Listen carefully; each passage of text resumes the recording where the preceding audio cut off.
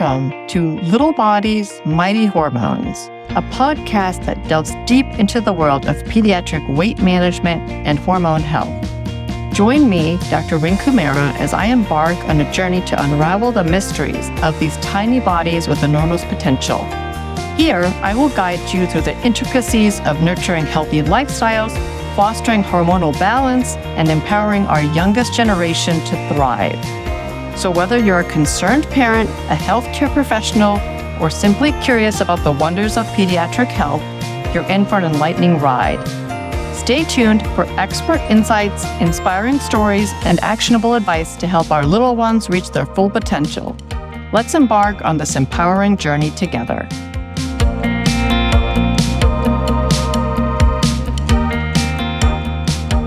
Thanks everybody for joining today.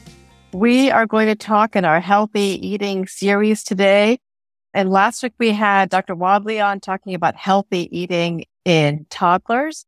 And today we have Dr. Berens on discussing healthy eating in teens. So Dr. Berens, if you could introduce yourself to everybody. Yeah, of course. So I'm Dr. Berens. I'm a family physician in Houston, Texas, and I have a private practice. And so I see babies and teens and adults of all ages. Great. And thank you so much. And tell us a little bit about what you do on a regular basis. What is your practice primarily focused on? Yeah, so I do primary care, but I have quite a large population of patients who have either a history of an eating disorder or have recently recovered from an eating disorder, and I'm providing their primary care services. So I have a lens of looking at that population when I'm approaching any patient for primary care and making sure that we're being mindful of, not providing triggering responses and sort of being compassionate and mindful of the trauma history or eating disorder history that a patient would have. And this is a really important topic for all teenagers and for all kids really in general. But so I wanted to talk to you a little bit about your approach to healthy eating. The typical questions that I get, and I'm on the other end of the spectrum when I see patients. So I see patients who have either a history of prediabetes or diabetes, or they're at risk of developing diabetes, or they have PCOS. And I'm often counseling them with regards to food and food choices and lifestyle. So tell us a little bit about your approach to that. And the second part of that question is, how do you, bring this up to teens in a way that is respectful and doesn't trigger anything? Yeah, absolutely. And I think it's super important, even in the population you're describing. Actually, a lot of the patients that I see as adults that develop their eating disorder in adolescence, which is a very common time for developing an eating disorder, had PCOS or had, some other health issue in which they were trying to manage that by adjusting their diet or by adjusting their exercise. And, I think there's a lot of well-meaning advice that we give to teens, but adolescence is such a challenging time mentally, and there's so much change in your body that a lot of body image issues can easily be brought up when we start making comments about adjusting dietary or exercise habits. And so I think, what the approach that I try to take in a client or in a patient that is coming in with prediabetes or PCOS is trying to focus on the behaviors. And then what are the behaviors that would be most helpful for reducing insulin resistance, rather than focusing on weight or calories or specific types of food? Because certainly diet plays a role in all of these conditions, but there's a lot of other behaviors that do as well, like getting adequate sleep, being physically active. And that doesn't mean necessarily just exercise, but just moving around throughout the day. And then managing stress, just kind of talking about where they are with all these things and from their perspective and not making any assumptions. I think what we see a lot is when someone is, classified as overweight, there's an assumption that they are not eating properly. And this is why that they are overweight. But that's very often not the case. And, our weight is determined by a lot of factors, genetic and other environmental things. Diet is just one small part of that. And a lot of assumptions are made in approaching these patients that you must be doing this to have your weight look like this, or to have prediabetes or have, high cholesterol or whatever it is. So I think we have to approach the patient from their perspective, ask about what their current behaviors are and without making assumptions. And then from there, we can kind of talk about what might be some changes we could make to bring you in a healthier so direction. I want to just elaborate a little bit on that because I'm getting a lot of comments here. First of all, thanking you for bringing, this up and for discussing this. But, I think we want to focus on the behaviors, right? So the behaviors that are going to change. And how do we focus on what those behaviors are and how do we change them? Because a lot of times I hear from parents that, I tell my teens to do this and they do the exact opposite, right? Not just about eating, but about anything like, wear sunscreen. No, I don't want to. So, what is your approach to that piece of it? How do we motivate our teens when we talk about, getting enough sleep or being physically active? What do we say? Yeah, I think, teens they're not adults yet, but they often think of themselves as adults. And I think we have to treat them with the respect and the understanding of like, you have goals for yourself. You have things that you want to do for yourself and that those goals are motivating your behaviors. And so what are your goals? What is it that you want for your life, for your health, for your, for after school, for whatever it is? And then how can we work together to help you reach those goals? Like what behaviors are you doing right now that maybe aren't bringing you closer to reaching the goal that you have for yourself? And what could we possibly change? And I think giving them a little bit more agency and a little bit more autonomy, like especially nowadays, teens are just constantly being told what to do.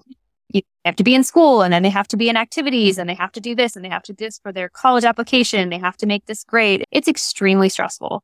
And I think we have to give them back some of their own agency and own autonomy to make their own decisions about what it is they want. And a lot of times they do have goals for themselves. It's not that they are floating aimlessly through life, but if we don't allow them to make their own choices and to make their own mistakes and we're forcing things on them constantly, it's very challenging to ever make any progress because they're going to resist that. They're going to resist that controlling feeling that they're getting.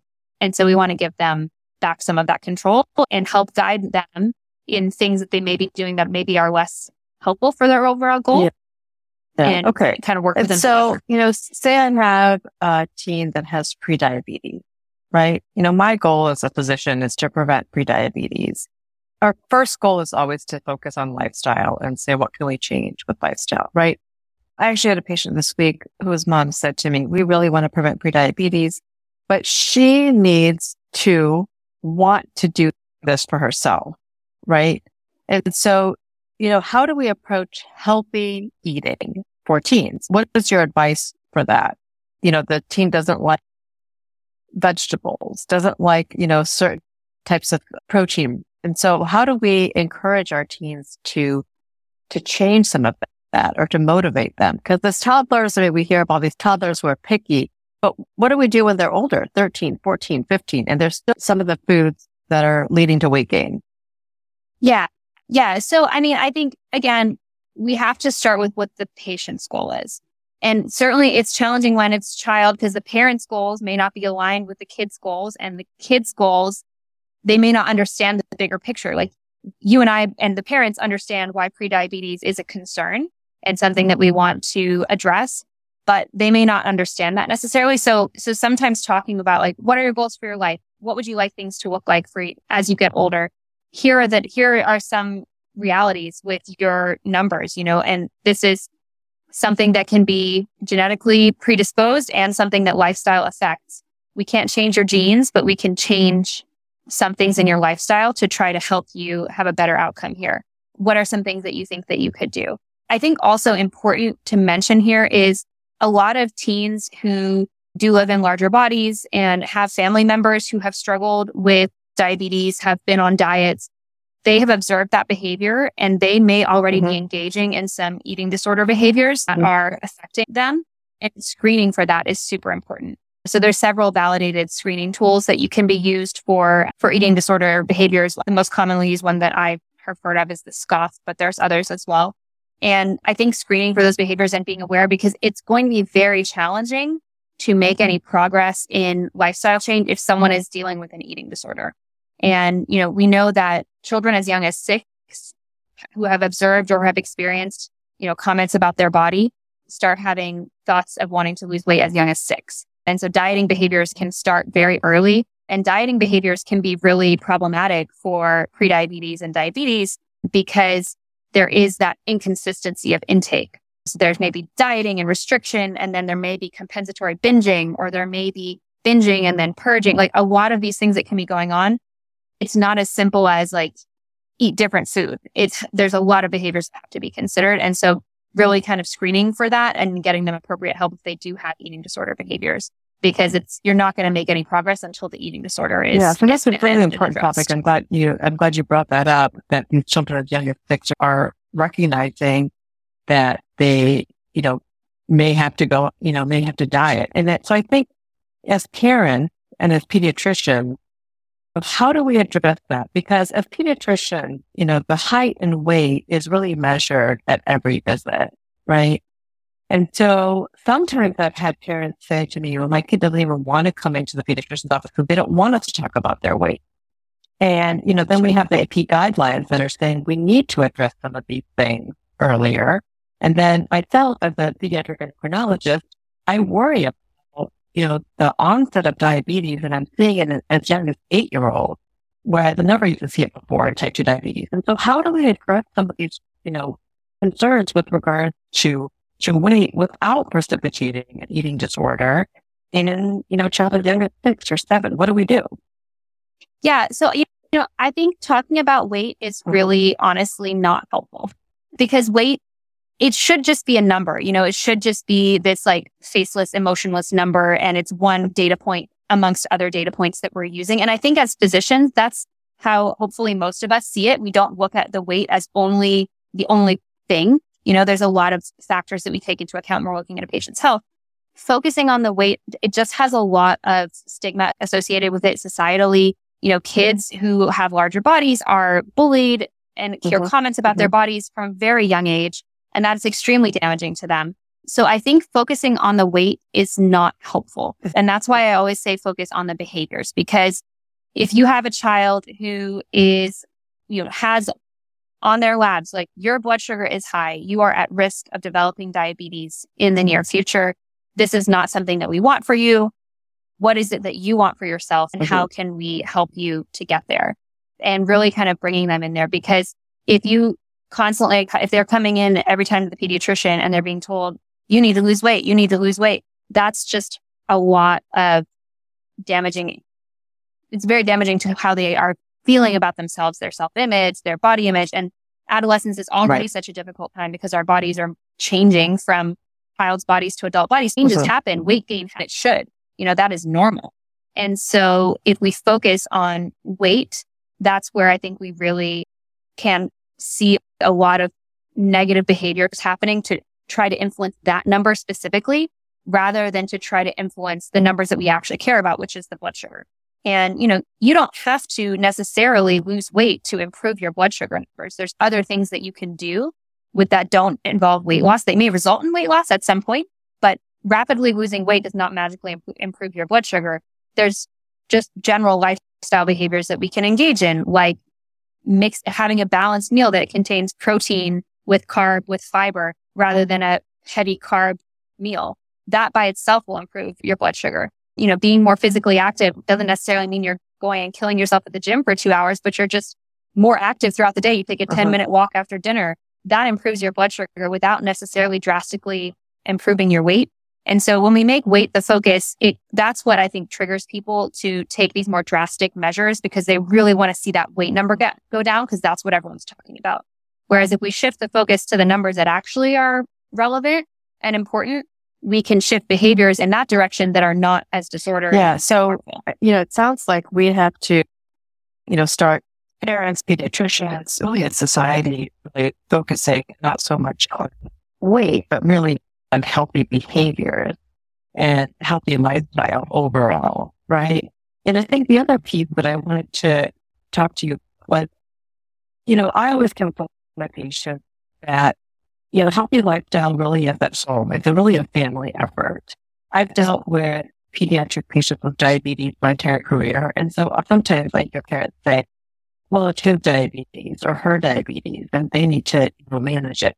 And really, I think as far as we're talking about healthy behavior, it's really the family's behavior and how the family, just things with regard to their lifestyle. Do you have any comments with regards to that or any advice for parents with regards to that? Yeah, absolutely. So first of all, prediabetes and type 2 diabetes and PCOS, these things are highly genetic. You know, more than likely, if the child is struggling with this, one or both of the parents or another family member has also struggled. And so the child is going to observe what the other family members are doing. And if the other family members are going on crash diets, if they're constantly nitpicking their bodies and talking about how how they look too fat or they look too this or too that, the child is going to see themselves in that family member and they're going to take those comments onto themselves. So I think we need to be really mindful of the way that we talk about our own bodies as parents, because the kids are picking up on that. And if we're genetically related, we're going to share some body features, right? You're talking about how much you hate a certain aspect of your body. Your child sees that same characteristic that they have, and now they hate that about themselves too. So certainly lifestyle is a family affair. Everyone in the family should be striving to follow the lifestyle that they want for their teen to help improve whatever medical issue the teen has going on. But also the commentary and the body image that we have is going to pass down to the child as well. So we just really need to be mindful of that.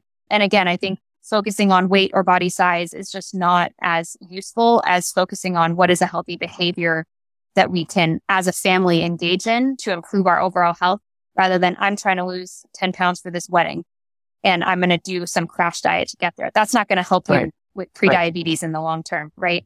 It needs to be a long-term goal. And I think that they need to observe the rest of the family following in the same footsteps. Another thing I want to talk to you about, since you brought it up earlier, was the screening for eating disorders. I know you said there are certain scales that pediatricians use, but what about for families? So, say mom or dad, a child has an eating disorder, are there certain questions that they can have, or are there certain behaviors that they should pay attention to that signal the child needs to go in for an evaluation? Yeah. So certainly this is a great question. And so, I think a lot of people think of rapid weight loss or not eating as the big flags for an eating disorder, but there's lots of types of eating disorders and they're all harmful. It's not just the restriction and weight loss that's harmful. So some common behaviors that we'll see: efforts to hide a binge. So maybe like food wrappers or plates or packages that are hidden in the child's room, or like stuffed down into the trash can after a binge, something like that. Purging behaviors. So like always going to the bathroom after a meal, or complaining about their stomach hurting after a meal and using the bathroom, or using some sort of GI medication. Like maybe they're complaining that they're always constipated and they're using more laxatives, those sorts of things. And then I think over exercising is another compensatory behavior that we see in eating disorders. So if there's like all of a sudden a new interest in exercise and there's been a drastic change. So you can have an athlete who's exercising frequently, but if there was a child who was never really that athletic and all of a sudden they've taken interest, but it's gone rapidly from no activity to heavy athletic activity, that could be concerning. And then I think just also some changes that you might see that are not necessarily food related, but just changes in demeanor or in focus on routine, like being very rigid around routines, particularly around meal times, or a new interest in like, I'm not eating this type of food anymore. Like maybe they're newly vegetarian, newly vegan, and that's not part of the family's cultural background, or they're newly avoiding a certain food ingredient and there's not a medical indication for doing so. Those sorts of just rigidity or changes around schedules or meals or foods can also be a sign. And then just changes in demeanor in general, like more anxious, more depressed, not acting like themselves, because eating disorders do impact a lot of our mood and our behavior around others. And so those sorts of flags are there. And there is, I should mention, the National Eating Disorders Association, NEDA, NEDA. They have a website where they have a free helpline you can call. So like a parent, if they have concerns and they're not sure what to do next, that helpline can help them know kind of next steps. It also has a quiz where you can answer some questions about different behaviors that you've observed, and it kind of will score the likelihood of an eating disorder. And it just gives you some background information. But always, if a parent has a concern about their child, I think the first step is talking to the pediatrician and bringing up that concern. And just having the awareness that just because the child is not medically like underweight or of low BMI does not mean that they don't have an eating disorder. It's actually a very small percentage of people with eating disorders that are categorized as medically underweight. So and so, what I see sometimes when they come to see me is that the girls are not having their periods, right? And so they have, they do have a low BMI, and you're saying that may not be as common, but how common are eating disorders?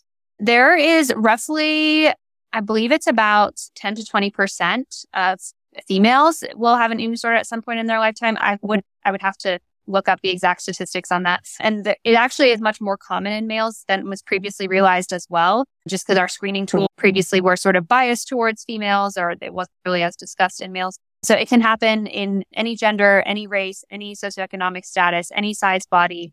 Increased risk certainly and during that time of body change, but can happen at other stages in life as well. Increased risk in the LGBTQ community. So something that we certainly see affecting that community as well. So just something to be mindful of and to be aware of and kind of have eyes out for those red flags. Well, thank you so much. This was so helpful. And I think, my takeaways really are, in my patients, especially with prediabetes, PCOS, diabetes, I always talk to them about healthy behaviors. And I think you validated that, focusing on healthy behaviors, focusing on ways to try to motivate them with regards to what their goals are and how you can help them get there, and really focus on lifestyle overall. So sleep, physical activity, and then really following a lifestyle that the whole family can follow. And I do think it's important for everyone to understand that the eating disorders are and really trying to focus on not talking about weight as much as focusing on behaviors. And that's what I gathered from a lot of our discussion. Is there anything else that you feel like we should know? I think my main goal with what I do is, I see so many of these patients later in adulthood after they've struggled for years and years and years. But that's because they had some stigma and didn't want to seek care, or it was not observed that what they were dealing with was truly an eating disorder. And so my main thing that I want to educate everyone about is that, you can't make assumptions based on how body looks, what behaviors they're engaging in. Someone can have very healthy behaviors and a healthy lifestyle and be in a larger body. Some people can be in a smaller body and have very unhealthy behaviors, be very metabolically unhealthy. And someone can have a very dangerous, very serious eating disorder and be in a larger body. And we shouldn't make assumptions or assume that they just need to lose weight to be healthier. It's a lot more complicated than that. And so I think just kind of helping people to understand that the risk is there regardless. Okay, great. Thank you so much. And if people want to find you, how can they find you? Yeah, so I'm on Instagram and TikTok at Rebecca Berens, MD. And then my practice in Houston is called Vita Family Medicine. And I do not treat active eating disorders in my practice. I should mention that the majority of the patients that I see have recovered already and are now in adulthood and maybe still struggling with some of the ongoing issues from that. But patients who are seeking active eating disorder treatment, I do have a great local practice that I refer to for that. And there's some great resources here in Houston. So if someone is experiencing an active eating disorder, I can't treat you, but I can definitely help you find Thank you so much. I really appreciate you taking the time today. This was so informative and so helpful. And I think this was just one of our just very important lectures that I think our parents really are interested in learning about.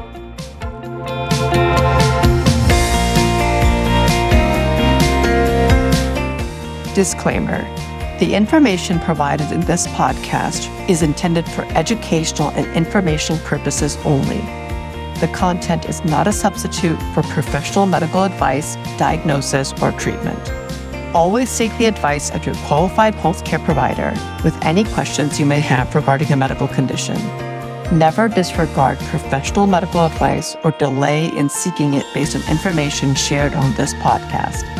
The host, guests, and creators of this podcast do not endorse or promote any specific treatment, product, or medical institution. Reliance on any information provided by this podcast is solely at your own risk.